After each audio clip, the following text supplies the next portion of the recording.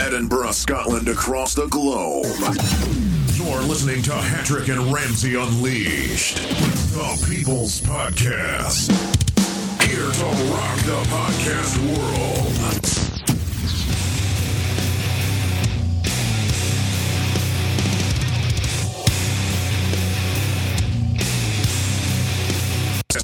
Good evening to the Hattrick and Ramsey Unleashed podcast show. It's Fraser in the hot seat with another guest co-host on the line. It's been a great Saturday. It's been a nice sunny day today. It's been not really too sunny, but it's been pleasant. It's been warm. After the last few weeks, it's been absolutely Baltic.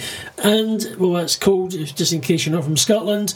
But it's been finally a nice day. Spring has arrived. Can't wait for summer because we all need some heat, because at the moment it's just been cold and we like some sunshine, fresh, glorious rays to chop up the suntan if you're in Scotland like me, who takes a week to get white after because I look a bit blue in the winter. So anyway, that's just me. But welcome to the guest co-host on the line all the way from London. Is London? Yes. Caroline. Hello. Hello, Fraser. Yes. Thank you so much for having me. This is Caroline Zamano, all the way from London, on the phone. So how is things going? How's your day been? What's been happening? It's been exciting today because we've seen quite a healthy amount of sunshine. That's good. With corresponding warmth, so it's been pretty good. So that's kind of optimistic. Good thing about London. London tends to get the most of the better weather than up here because you're obviously further south, which is absolutely we tend to get the best, I think. Yeah, which is rather frustrating for us because it's like we get that. We always get the kind of Scandinavian east weather sometimes, which comes down if we do get a rubbish day. And it's while London bakes, we tend to go. We look out the window and go, right, okay. Typical day in Scotland, it's dull, and that's about it. But we do get nice times over here. We do get it occasionally. But anyway, let's not talk about the weather too much. Let's get into the main thing of why you're here. But we'll come into that in part of the show. Caroline is a breast cancer survivor, and she'll be talking about the charity she's part of, and about that. Also talking about her cancer and what she did before she got cancer, and obviously during it, and what she does now, and what the charity is aiming for, and who they're targeting. So we're going to come into that in the show later on. We'll have some music, a mixed bag of music, some upbeat, some softer stuff, a bit more because it's due to the topic. But first thing before we kick off, quick question. Syria, breaking news, if you haven't seen it on the news, all over America, Britain and France have started airstrikes on Syria. Caroline, have you been watching the news? I have been watching the news, Fraser, and to be honest, I just can't get my head round it. I don't have a full understanding of the conflict in Syria because I just think it's really one of those regions in the world that is very difficult to understand. Because you've got so many different factions of people dotted around the reasons why they're fighting this war and everything. So it confuses me even more when we have the UK, France, America getting in at quite a later stage of the game. I've never known wars to stop war. Yes. Ultimately, after the war's been drawn out, even if it's a 30-year war, ultimately it's always been dialogue that solves issues. I think the scenario is that what it was is Assad, as in Syria, were basically finishing off ISIS. They were taking them out. But now, because of the way they're using chemical weapons on their own people, it's obviously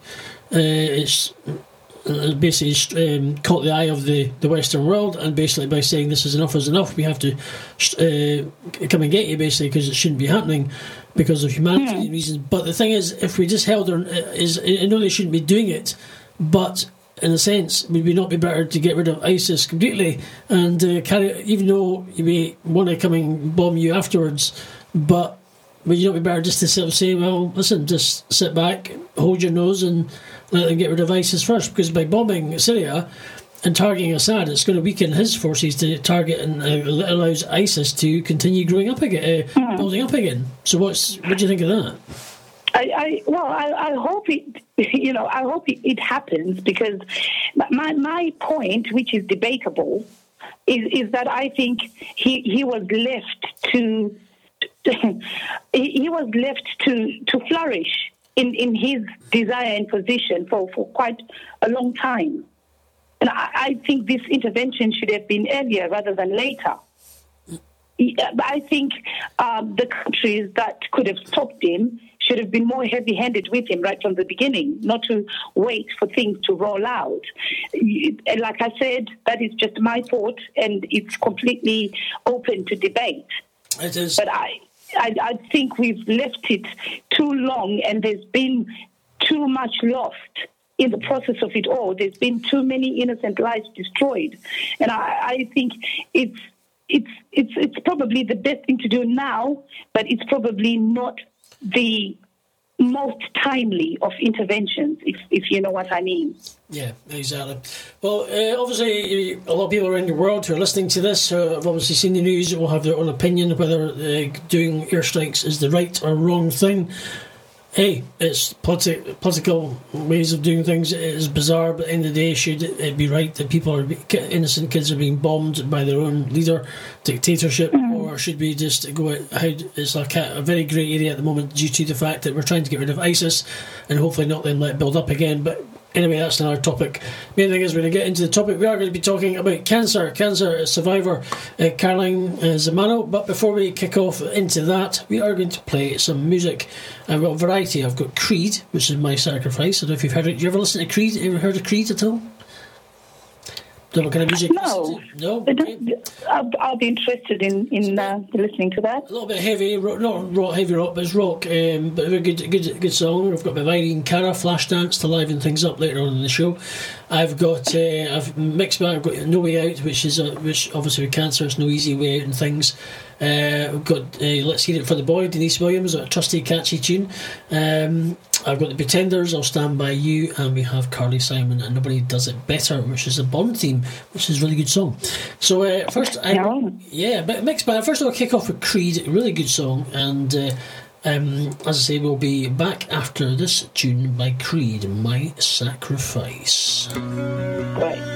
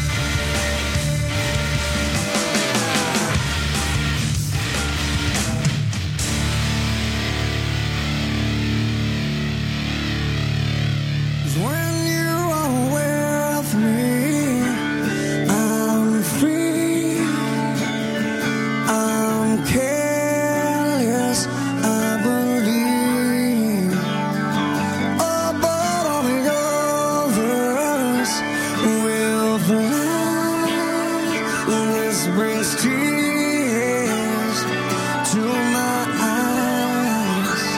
'Cause when you are with me, I'm free, I'm careless, I believe. Above all the others will fly. This brings tears to my eyes. My sacrifice. My sacrifice.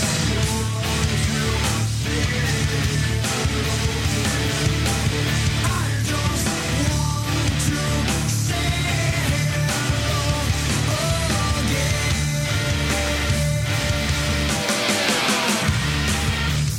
My sacrifice.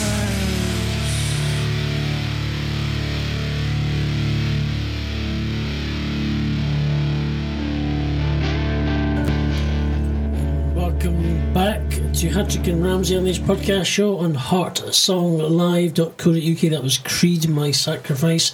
We have guest co-host on the phone, Caroline Zimano. So how are you doing today? You still cooking my gas? You still there? Hello?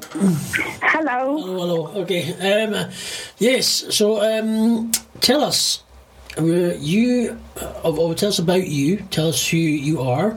Tell us your life before you got cancer, and tell us obviously where you're from, and what you do, and life before you got cancer.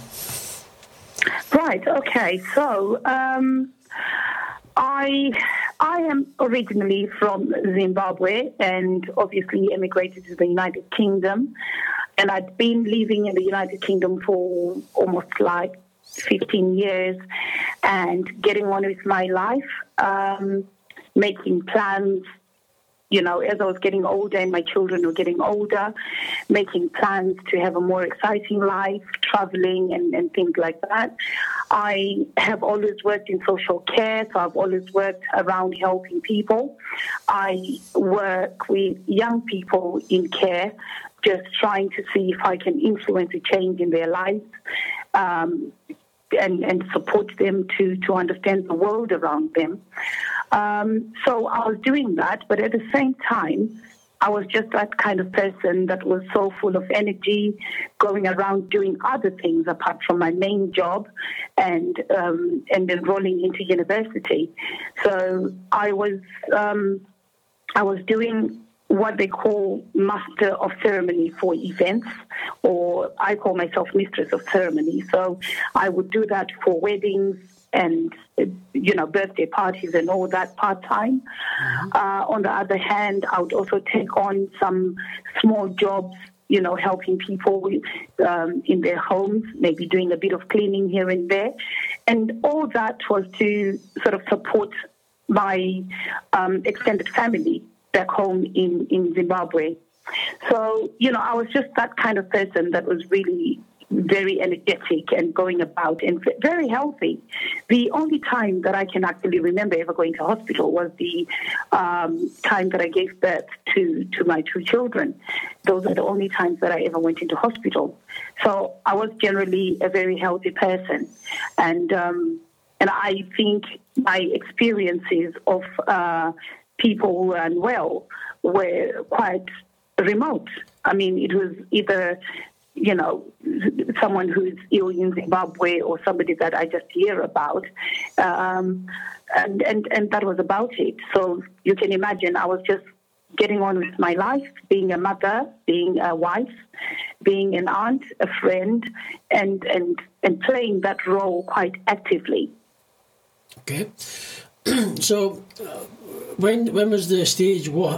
When you found out that did you find a lump or something when you got cancer? Did you?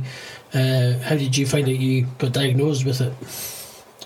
Okay, so I'll start you off from when I'm on a shift. So I used to do like a sleep shift. You do a shift and then you'd sleep over.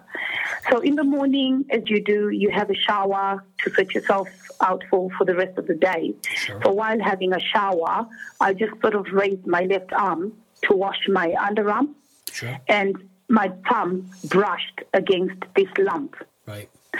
And when I look back, it's always quite a poignant moment for me because I've never understood whether that lump had been there the previous day, because obviously the way I wash is the same every day. Yes.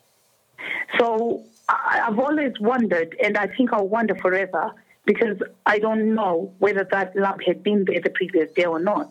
But that was the day that I actually discovered this lump. And my first reaction was, okay, did I just feel something there?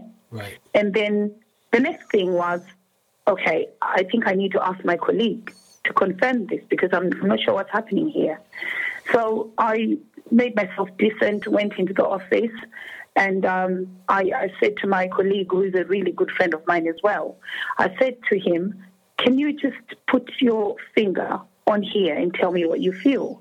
So he looks at me, and he says to me, Mrs. Zamani, you're a married woman. So I said, look, forget that. Just put your finger there. And he did. Mm-hmm. I could just see the way he reacted on his face. Mm-hmm. He didn't want to confirm it. So he just gently said to me, well, it just feels like there is something there. Maybe you should just get it checked out. Right, okay. So that was the beginning of quite a long journey, because after that I made an appointment with the GP. And at that point, to be honest, I wasn't thinking that it was going to be anything more than just maybe being told that, oh, it's just a little lump that will go away, or it's just a benign something. So I confidently made an appointment, went to my GP. He was of the impression that, it wasn't the typical lump that would make him panic. But I kind of insisted, and I said to him, well, now that we found it, whether it's typical or not, maybe the best thing is just to proceed to have, the relevant test that can confirm that it's not or it is. So within a very short period of time, I had been referred, and I went for a mammogram and a scan. And then I was advised to have a biopsy as well. Mm-hmm. Within sort of like under 2 weeks, I was sitting in one of the surgeon's offices. Sure. at my local hospital. Mm-hmm. And he asked me, if I'd come with someone. So I said to him, well, I came with my husband, but he's parking the car. And at this point he said, well, we'll have to wait for him. You'd think that at that point you'd start panicking, but to be honest, I didn't. Right. Because, you see, the thing is, you never ever think that this will happen to you. Mm-hmm. These are the things that happen to other people. It happens next door. It happens to every other person except you. Yeah. So, he got in within a short while, and then, to be honest with you, the next 5 minutes, the difference between the first 5 minutes that I walked into that surgery to the last 5 minutes that I walked out, I cannot believe how my life changed. I mean, was for the 2 weeks waiting, for those 2 weeks waiting to get the results must have been the longest 2 weeks of a long time. I mean, knowing that you've had a biopsy done, but having to wait for the results, and then that must have been horrendous for you. It is a horrendous time, because I think even though you hope that it's not, you cannot help but wonder if it is. So you're fluctuating between a world of hope and fear. Mm-hmm. So yes, it was the longest 2 weeks of my life. But then it was broken to me that this was the situation, and like they do, which I must mention at this point that it is something that I look back on and really, really appreciate, that we have a system in this country that works in the way that it does, because I was then referred to a cancer nurse who took me to a nice therapeutic room to explain to me what was happening and what the journey was going to be like. So I really do hold on to that, and I appreciate that so much, because as we go with the conversation, you'll understand the difference that I'm talking about here. Okay. What kind? I know it's obviously it was breast cancer, but was there a kind of cancer it was? It was just a general, because obviously cancer comes in many forms, but they usually have small cell or large cell cancer. Did you know what it was, or was it just because it was a lump? So it was confirmed that it was breast cancer. Mm-hmm. It was at that point they didn't really tell me about, the stage or grade or anything like that. They just said to me, after surgery we'll be able to give you more information. Right. So from then on, the journey started where I waited for the date I waited to be given the date for surgery and everything, and that happened quite successfully. Then after that, that's when I was told that it was stage 3 cancer. It was a very aggressive form of cancer, because it was an invasive ductal. If people can always look that up. Invasive ductal carcinoma, and I was also what they call triple negative, and that is quite common in Black and Asian people. That kind of triple negative kind of cancer. So that was one of the things that I was facing, that it was that type of cancer, which meant I did not benefit from tablets like other people get for 5 years after treatment or anything like that. I would only be looking at having radiotherapy and chemotherapy. So, did you? I'm guessing you went through the process of losing your hair as well, yes? Or some people don't. Right.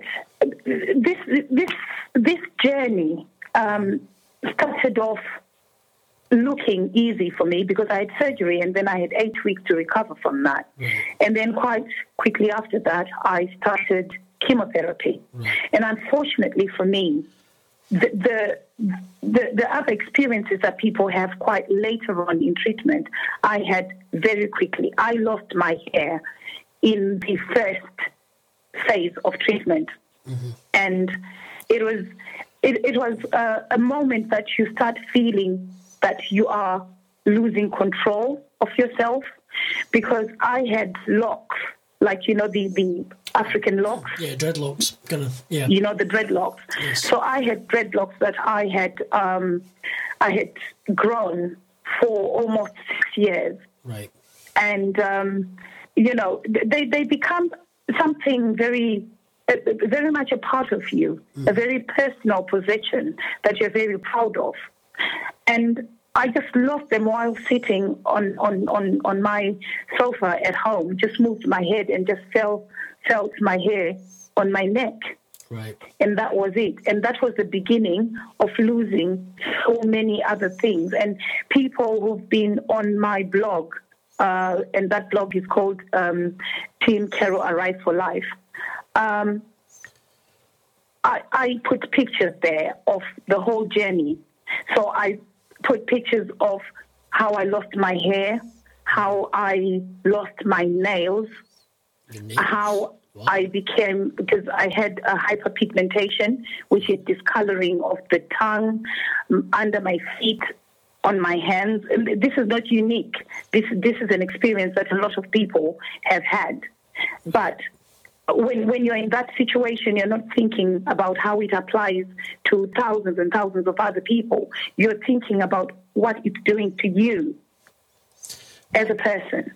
When this is all obviously the change in your body and what's happening due to the treatment, thinking when you're sitting there, what you're thinking, well, this is this journey I'm going through. What am I going to survive? Am I not going to survive? What's really? Your thoughts must be all over the place. You must be kind of in a complete daze, or you just. What are you feeling? Right. It was very, very difficult because cancer as a disease in its own nature is a very lonely place to be.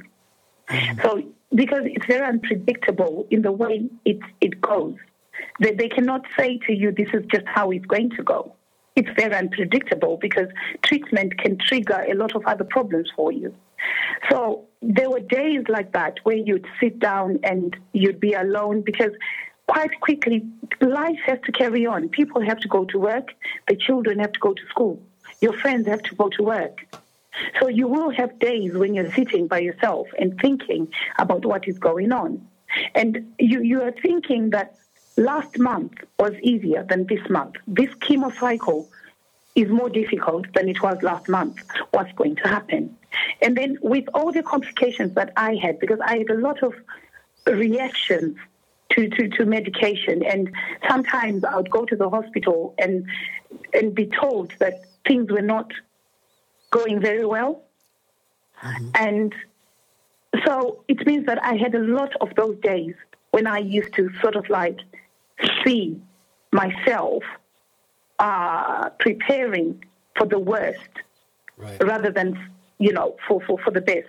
So I had a lot of moments, a lot of very precarious moments where I knew that I could have lost my life. How long was your treatment session before it started? At what point did it actually turn a corner to know that you're actually going to get better? I mean, how long was the process? How many weeks, months of getting chemo, radiotherapy? Did you realise that you've now turned the corner, you're going to get better? I mean, obviously leading up to that must have been brutal, to say the least, and absolutely scary. So going to, obviously, I've never had cancer, but I have lost my mum to cancer, hence why I'm passionate about what it is. But just in going through that process, it must be really hard. It is, and I'm really sorry to hear about your mum. It is a very, very difficult journey because it's supposed to be treatment that you're going through. And yet it is actually the source of many of your problems while you're on the treatment. But around the last session of my chemotherapy, I was still having quite a few problems with my breathing, and I went into hospital for them to rule out pulmonary embolism, which can be quite fatal if that goes unnoticed. Incidentally, when I had a scan, they realized that I had something lodged within my chest. Right. So this is a time when I'm beginning to look up a bit and saying, okay, I might be having all these problems, but at least I've gone through chemotherapy, which at some point they thought I wouldn't be able to finish, but I've actually finished, and things are looking up, and I'll be starting radiotherapy. And then they tell me that they need to do another scan because they have to see what is going on.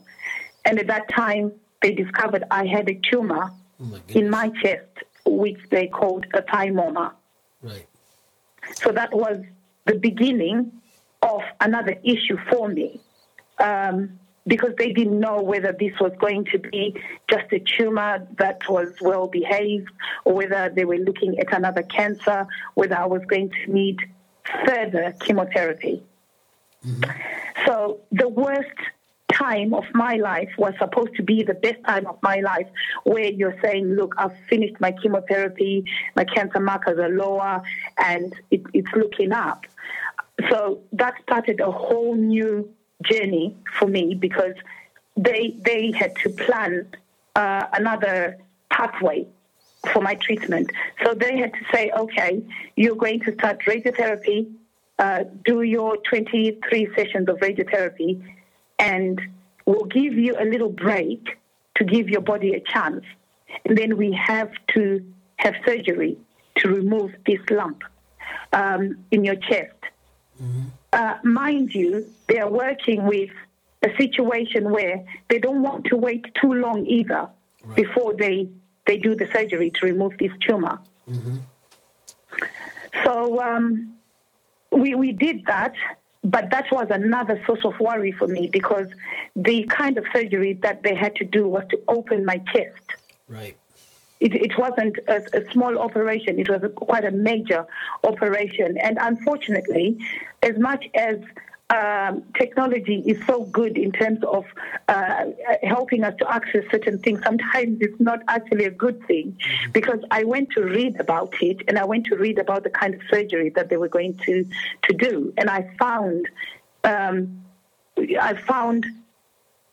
YouTube someone actually undergoing that surgery, and I went to look at it, and that was the biggest mistake of my life. Wow. Let's, what we'll do is hold that thought for there. We'll come back after Stand By You from the Pretenders, and we get the outcome of your surgery of this part of the story, because this is very, very good. And if you're listening, shout out to people who are listening who on Facebook from out there, with Lynn, who's a friend of Caroline's, who's a nurse as well. There's Chip Chitiwa, she was on the show last week. There's Marsha Watson, people who've been kind of following, and anybody else who's out there. Thank you for listening. If you are listening to the show, we'll be back to find out the outcome of this, of what happened with the surgery and things of the second lump. After this song, so we'll be back after the Pretenders. I'll Stand By You.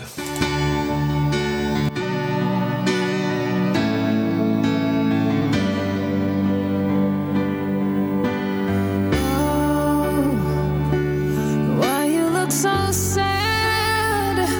The tears are in your eyes. Come on and come to me now.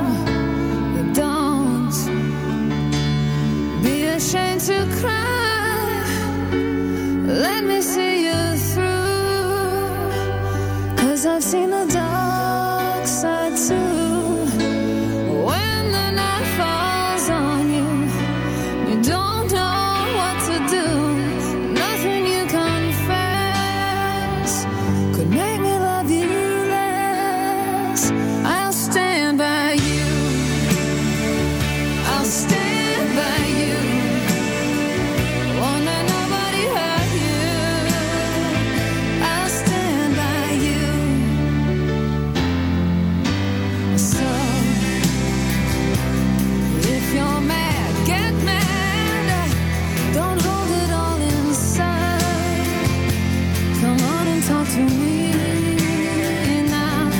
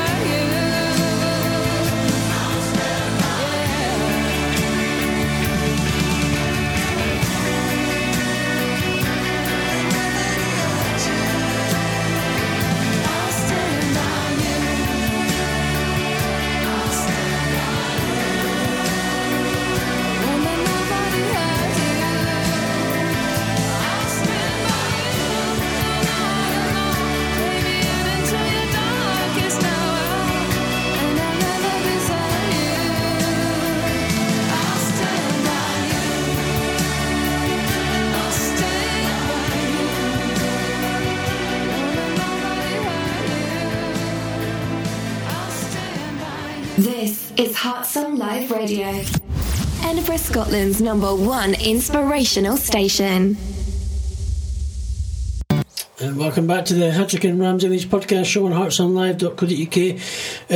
We've got Caroline, our guest co-host on the phone from London. We've just been talking about her surgery, her chemotherapy and radiotherapy. We're now at the stage of she had to get a second operation regarding a tumour in her chest, and she was watching a video on YouTube regarding this operation, and we're going to go into a bit more depth about it into this stage. So Caroline, carry on from this after watching the YouTube video.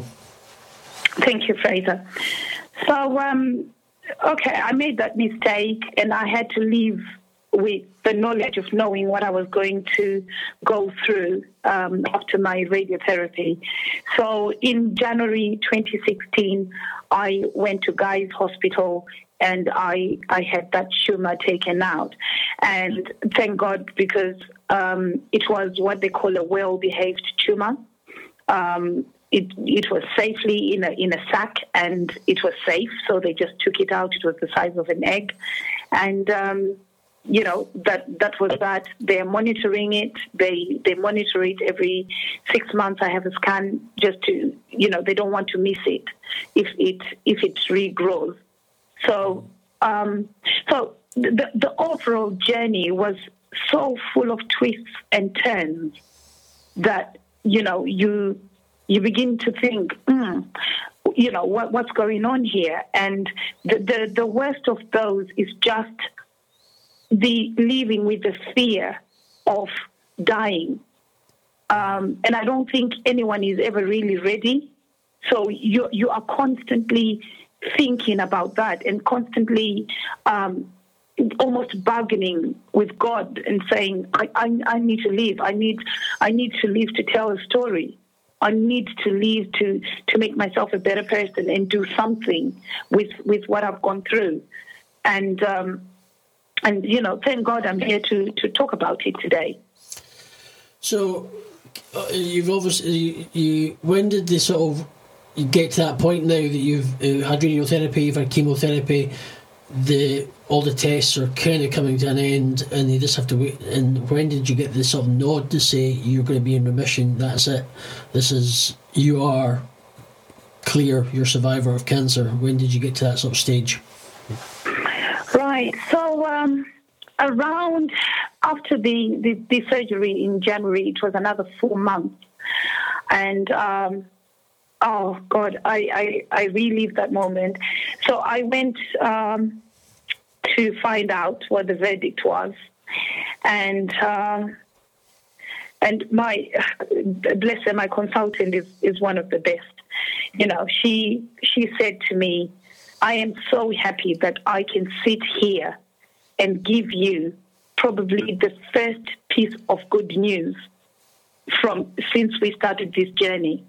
I am so happy to tell you that we've got it all under control and you are currently clear of cancer.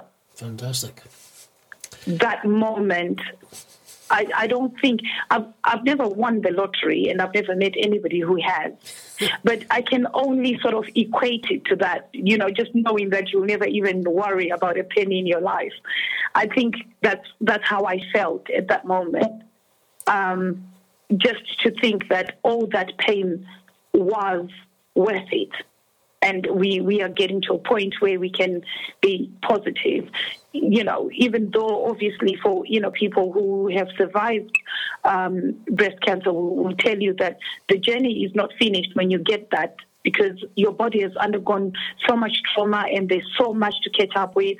And there are so many changes that are lifetime changes that will never go away.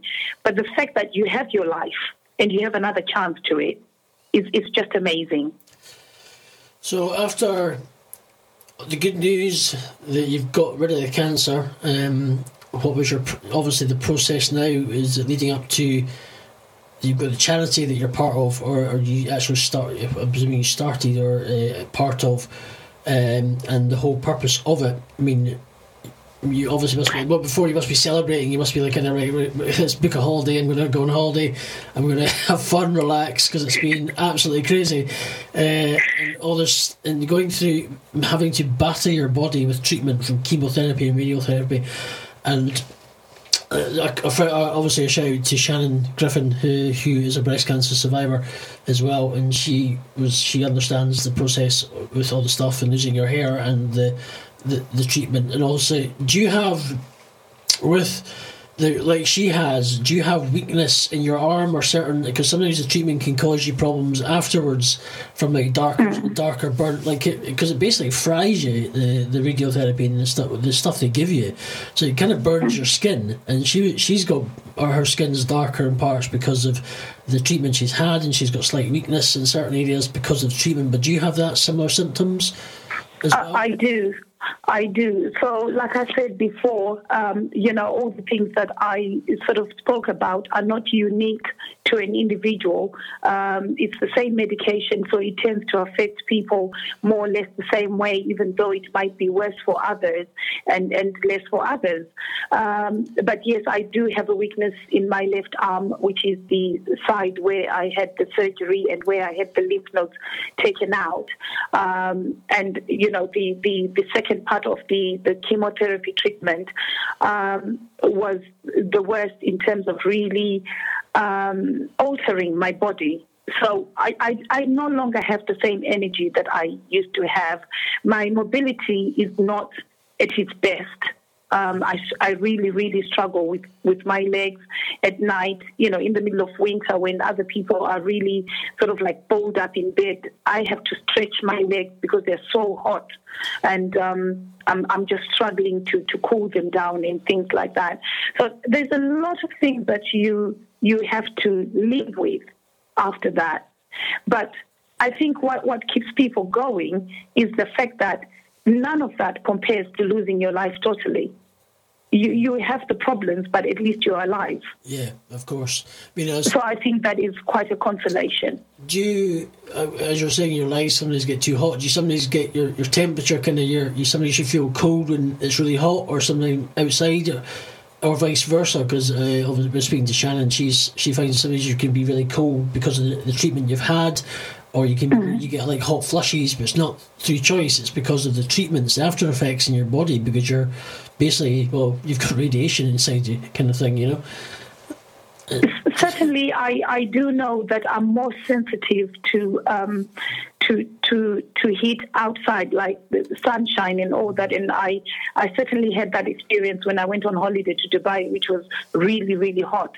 And I know that I'm extra sensitive to the sun now, I think because of the radiotherapy. So the cold, yes, I do feel colder than other people because I've been in offices where I've literally had to go to my own corner because I'm colder and they want the windows open and things like that. But certainly I'm more sensitive to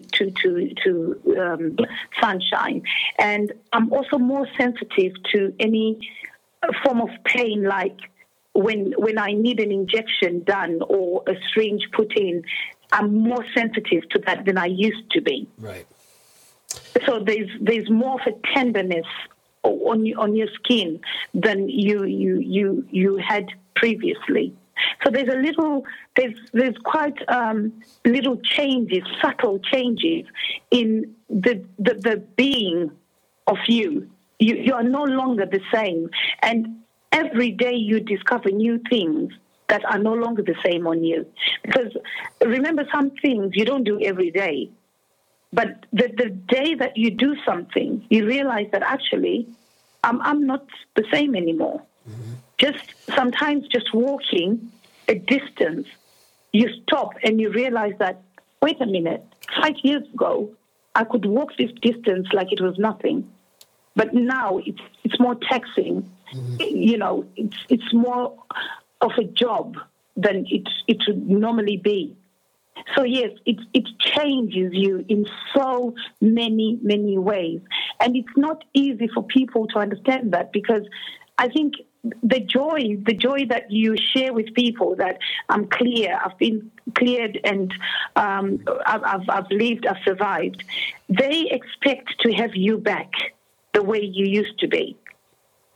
So they're more expectant of you being the usual you. I used to be the kind of person that would go to a party and want to help, want to clear up, want to do everything that is being done. And all of a sudden, there are days that I'm just not able to do that. I just need to sit down and just listen to my body.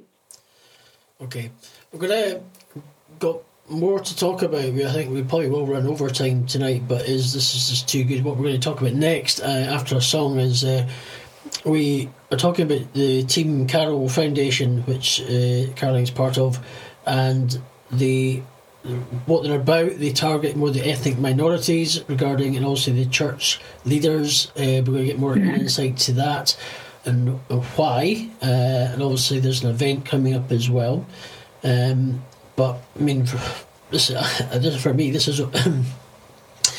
is for me, having lost somebody to cancer. This is opening old wounds for me, and the emotions are running high through me as I'm doing this. It's not easy. And the good thing about cancer, that nobody does it better when we're sorry. I'm really sorry, Fraser. I'm really sorry. Don't apologise. This has just caught me right off guard, but it's been a good one. But we're going to play Carly Simon, which is Nobody Does It Better. It was a Bond theme, because technically people who have got cancer, nobody does do it better than them. And for those who are survivors, nobody does do it better. So we're back after this.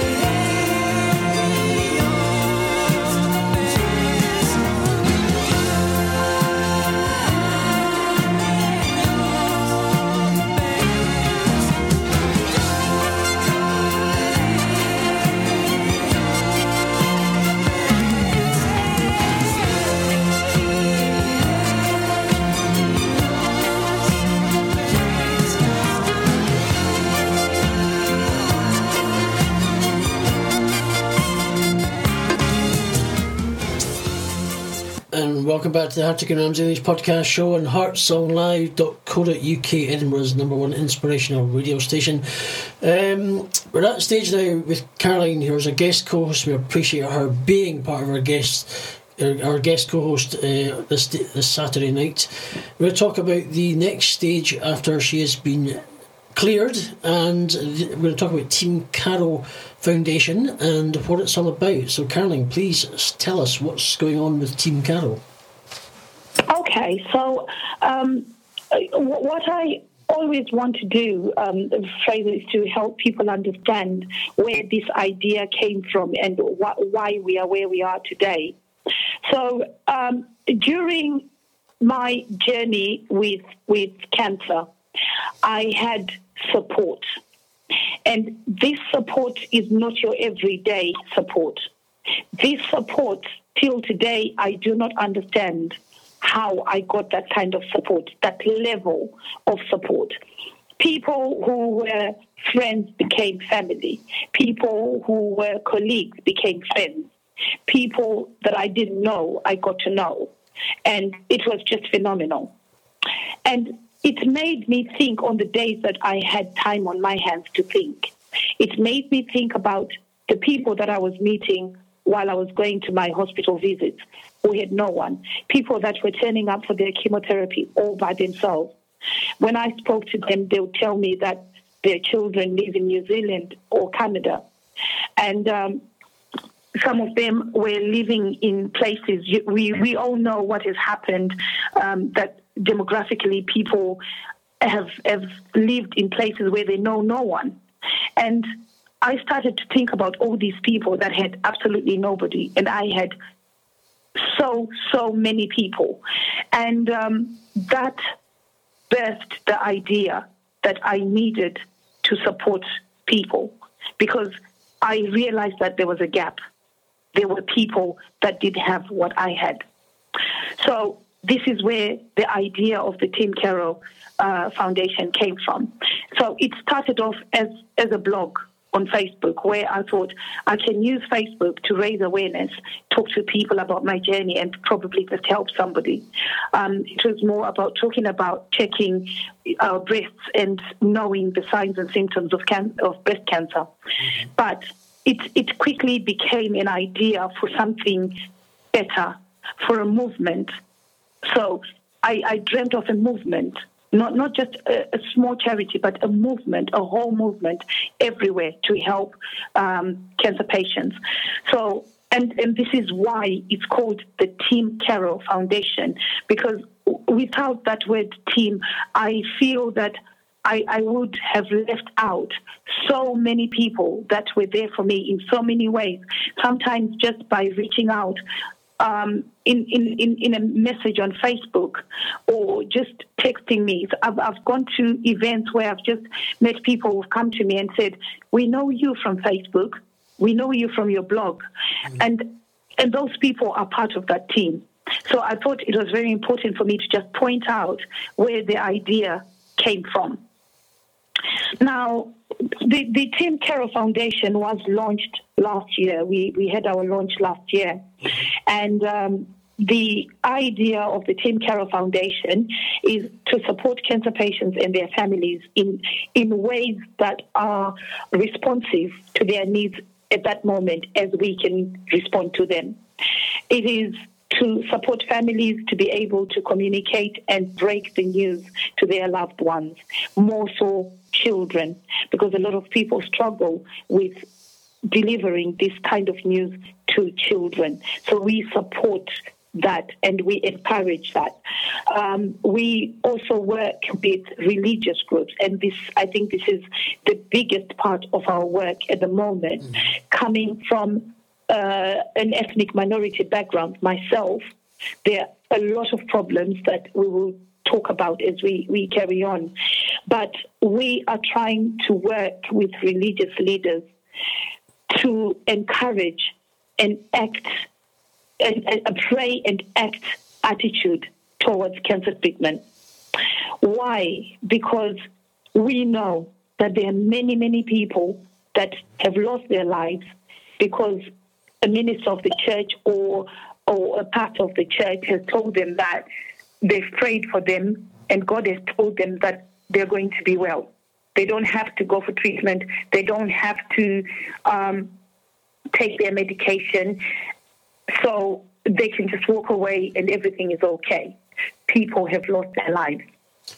So we are working hard with religious groups, and we've been fortunate enough that the response has been positive. It has been quite high, where we've gone and spoken to women in groups about breast cancer in particular, and we have raised awareness of what it is and try to explain that miracles, the miracle that you should expect in your life when you get a breast cancer diagnosis is to have access to the medical attention that you need. Tell us, have you ever had, now you said about church leaders, obviously you were the ones who say, well, we'll pray for you, and they end up saying you're not got the cancer. Have you ever had an actual confrontation at all with any of these church leaders by saying this person needs to get treatment? And have you ever had a standoff at all or a disagreement? Because some of them were, no offence, but I think some of them were just, well, yeah, I mean, we know that God can do miracles, we know that God can heal, and we know that He can do things, but there's also, we have a brain, we have a common sense to say if you're ill, you got to go get seen. And have you ever had a confrontation with any of these guys, actually knowing that you have to, with what you've been through, and knowing that you're, I mean, in a conversation, you're saying that a lot of ethnic minorities, they're too shy to stand up and talk about it, they just carry on with things, and maybe, and as you say, it's too late. But have you ever had a confrontation with any of these guys at all? So far, I haven't had a confrontation with a minister of the church. But what has happened is that when I'm speaking to different groups on Facebook, when you go and speak about cancer, you do get people who write, or when someone comes to a group and says, you know, I've been diagnosed with breast cancer or any other form of cancer, you begin to have people coming onto that platform and suggesting that they go and see a certain person that is known to cure cancer. And I have had to call that person to my inbox and have word with them to say, you are actually doing a very dangerous thing by suggesting this, because you are swaying a person from the correct help that they should get.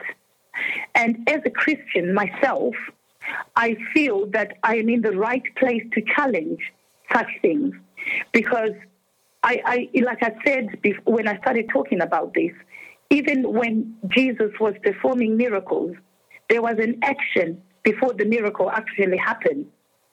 So if Jesus turned water into wine, there had to be water available for him to do it. He didn't click his finger and the water came and then he turned it into wine. The water had to be there. So there's a process to what he's doing. If he's going to give you your eyesight, he's going to mix his spit with mud and apply it onto your eyes. So there was a process to that. Mm-hmm.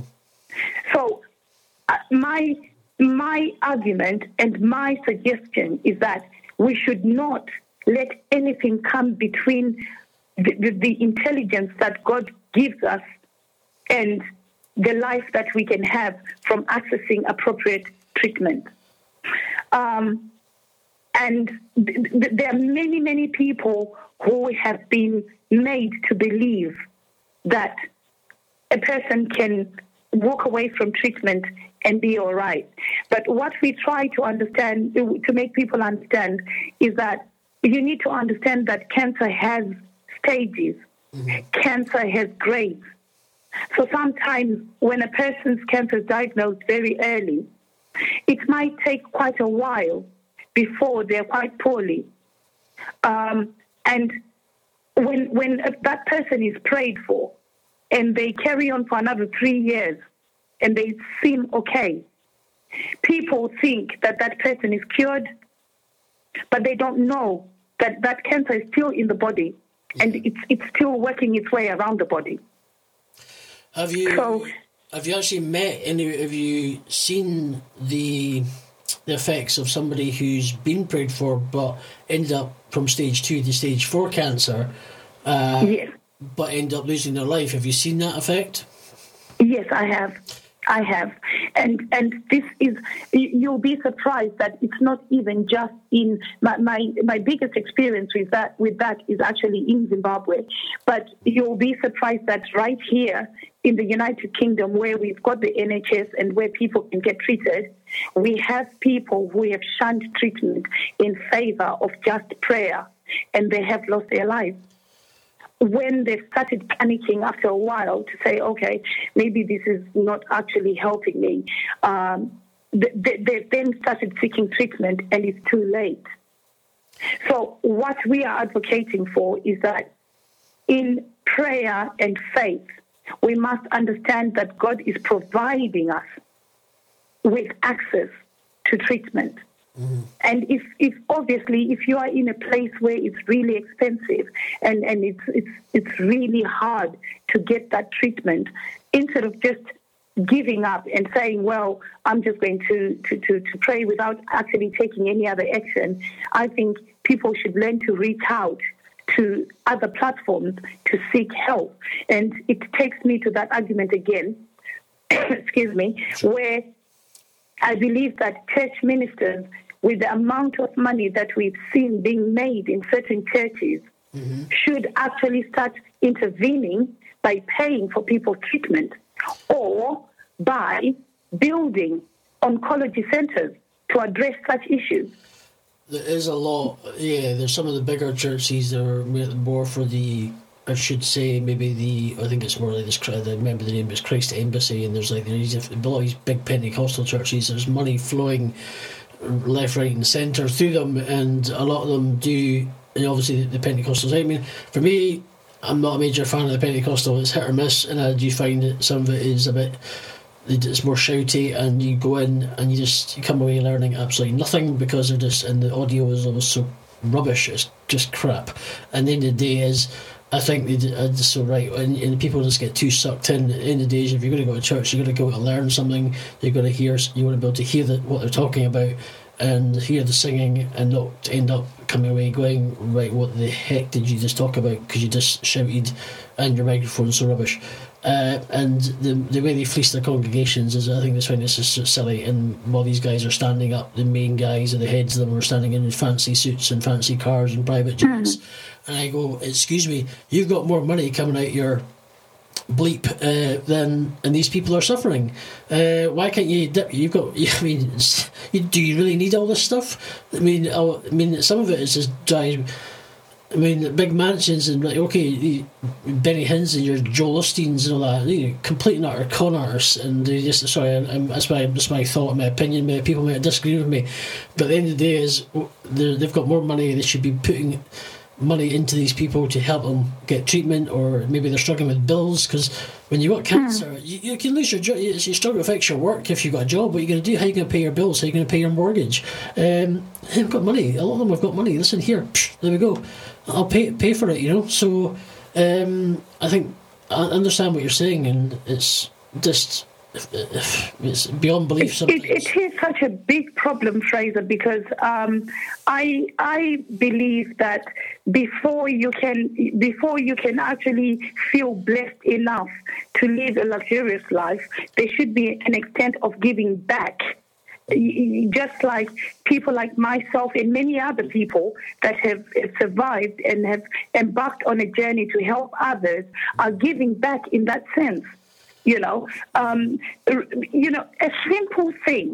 simple thing like writing simplified information so that people understand what treatment entails is a lot in terms of helping cancer patients, because a lot of people fear the words that they hear, the big words that they hear.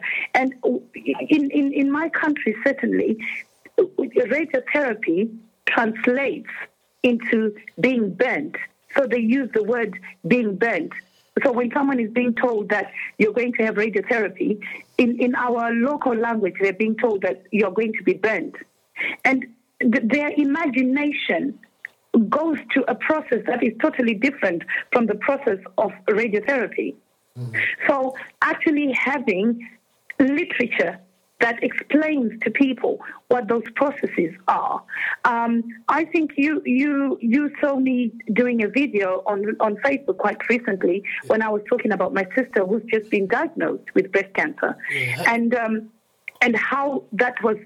Well, it wasn't even broken to her. I had to break it to her. But she was sitting in this hospital for 2 hours waiting for a doctor to come so that they could read her results to her. And that doctor never turned up. 2 hours later, she was told she has to go home and come back the following day. Now, can you imagine what happens to that person when they leave that hospital and they go into their community and see people who just read and just interpret what they think, what that person has to go through? So we want to encourage people who are more enlightened while being here to help people back home in their countries as well. This is why we are so keen to work also within the ethnic minority communities, because it helps us to extend the knowledge that we are acquiring to our home countries, because this cancer is ravaging everywhere. It's not just in the UK, it's everywhere. And also it helps because you asked me before if I've come across people who have actually been in danger of not seeking treatment on time. Yes, I have come across those people. And it's people back home that say to them, look, come here, there's somebody who can give you certain medicines or whatever. And sometimes they've probably started treatment. They're probably in the first stage of treatment. And they access all sorts of herbs. And we all know that all the herbs in the world have medicinal properties. They do have medicinal properties in them. But here is where the complication comes. If I'm taking medication, conventional medication from the hospital, and my auntie sends me a parcel via DHL of some sort of herb that she has known all her life, and I take that concurrently with my medication, I don't know the interactions that are going to happen with that. So it triggers a whole lot of other complications. And meanwhile, the doctors don't know what I'm taking. They think that it's a treatment that's not working, but meanwhile, I'm taking something else. And then you have churches that are giving some sort of water, some sort of oils that they're giving for people to take. Again, we don't know what's happening. We don't know where this water is coming from. We don't know what's in this water, this holy water. We don't know what's in this holy oil that you are being asked to take home and just take. You are trusting someone because they are coming from the angle of being a church minister. But I'm not trying to demonize any church. But I'm just asking people to be careful. Yeah, because to think about what they are doing, because cancer is something that is within your body. When you are dealing with people who are doing scans and X-rays and everything, they are dealing with things that they can see, and they know that if they do this, they'll be able to do this. If people have died of cancer, most of the time it's because we've been diagnosed late. So our chances, the prognosis will be poor. So you haven't died because God couldn't do a miracle. You've died because it's something that is in your body. It's already got into certain places. And if we have that understanding, we will be able to view treatment and cancer journeys as a journey that you can understand and respond to as it happens.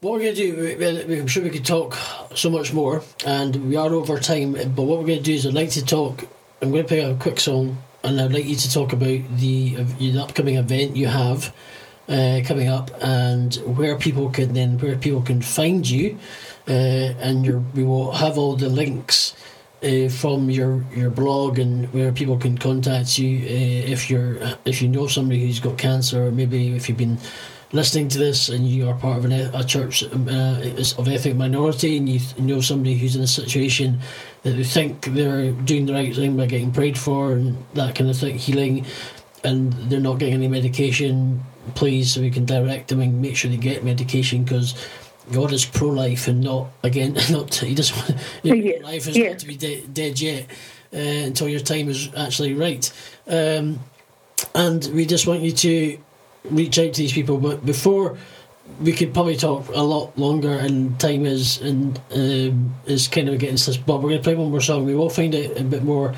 of the event coming up, where people can find you. And I think in the future, once we've had the event, you've had your event, I should say, we can come back and do a little bit of a mini part two to this, and maybe you can talk a bit more and stuff that you may not have touched on in this first interview, and later on. So let's. I was going to say put it upbeat a bit, but it is Saturday. Just a quick shout out to our contributors to our show. I was going to play some of their jingles, but I think with the topic, I will do it next time. But a shout out to EileenSmith.com, who does basic blog tips and also lots of talks about how to create a podcast. And you can go to EileenSmith.com, that's ILEANE. Got the Guy R. Cook report, that's GuyRCook.podbean.com. You can find him via just type in Guy R. Cook and you'll find him. He's a contributor to our podcast, and vice versa. We've got Little Beaches, which is Donald Brandt. He's a designer, clothing label. You can design your own swimwear, your beachwear. If you're going on holiday and you want to look cool, you go to littlebeaches.com and you can design your own wear if you want to go to the beach or whatever else you want to do. It's all quite cool. We've also got For Humanities, which is Shannon Griffin, who we spoke about earlier on the show, regarding she is a t-shirt design company. If you just type in the number 4, and it's Humanities, as in with T's at the end, like t-shirts. Got cardealadvisor.co.uk, edinburghdusters.co.uk, and Ideas Go Live, so you can get into. These are our contributors to the show. So we'll come back after when we lift it up song. We'll come back with Caroline, and she'll tell us exactly where we can find her and all the information. And we want to say shout out to everybody who's listening, and thank you if you have been listening, and it's been appreciated for the support you give us. And let's help just raise awareness for cancer wherever you are. It doesn't matter if it's breast cancer, it can be any type of cancer. Anything we want to stamp it out. So we'll be back after Flashdance. Irene Cara. Thank you.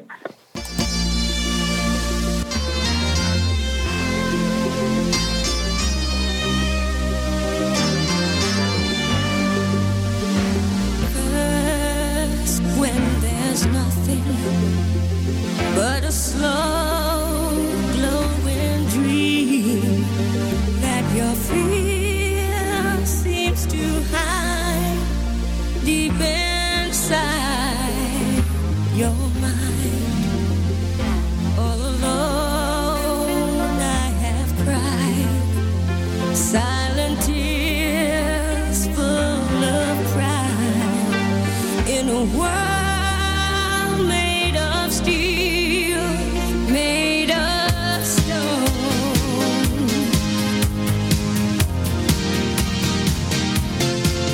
where I hear the music, close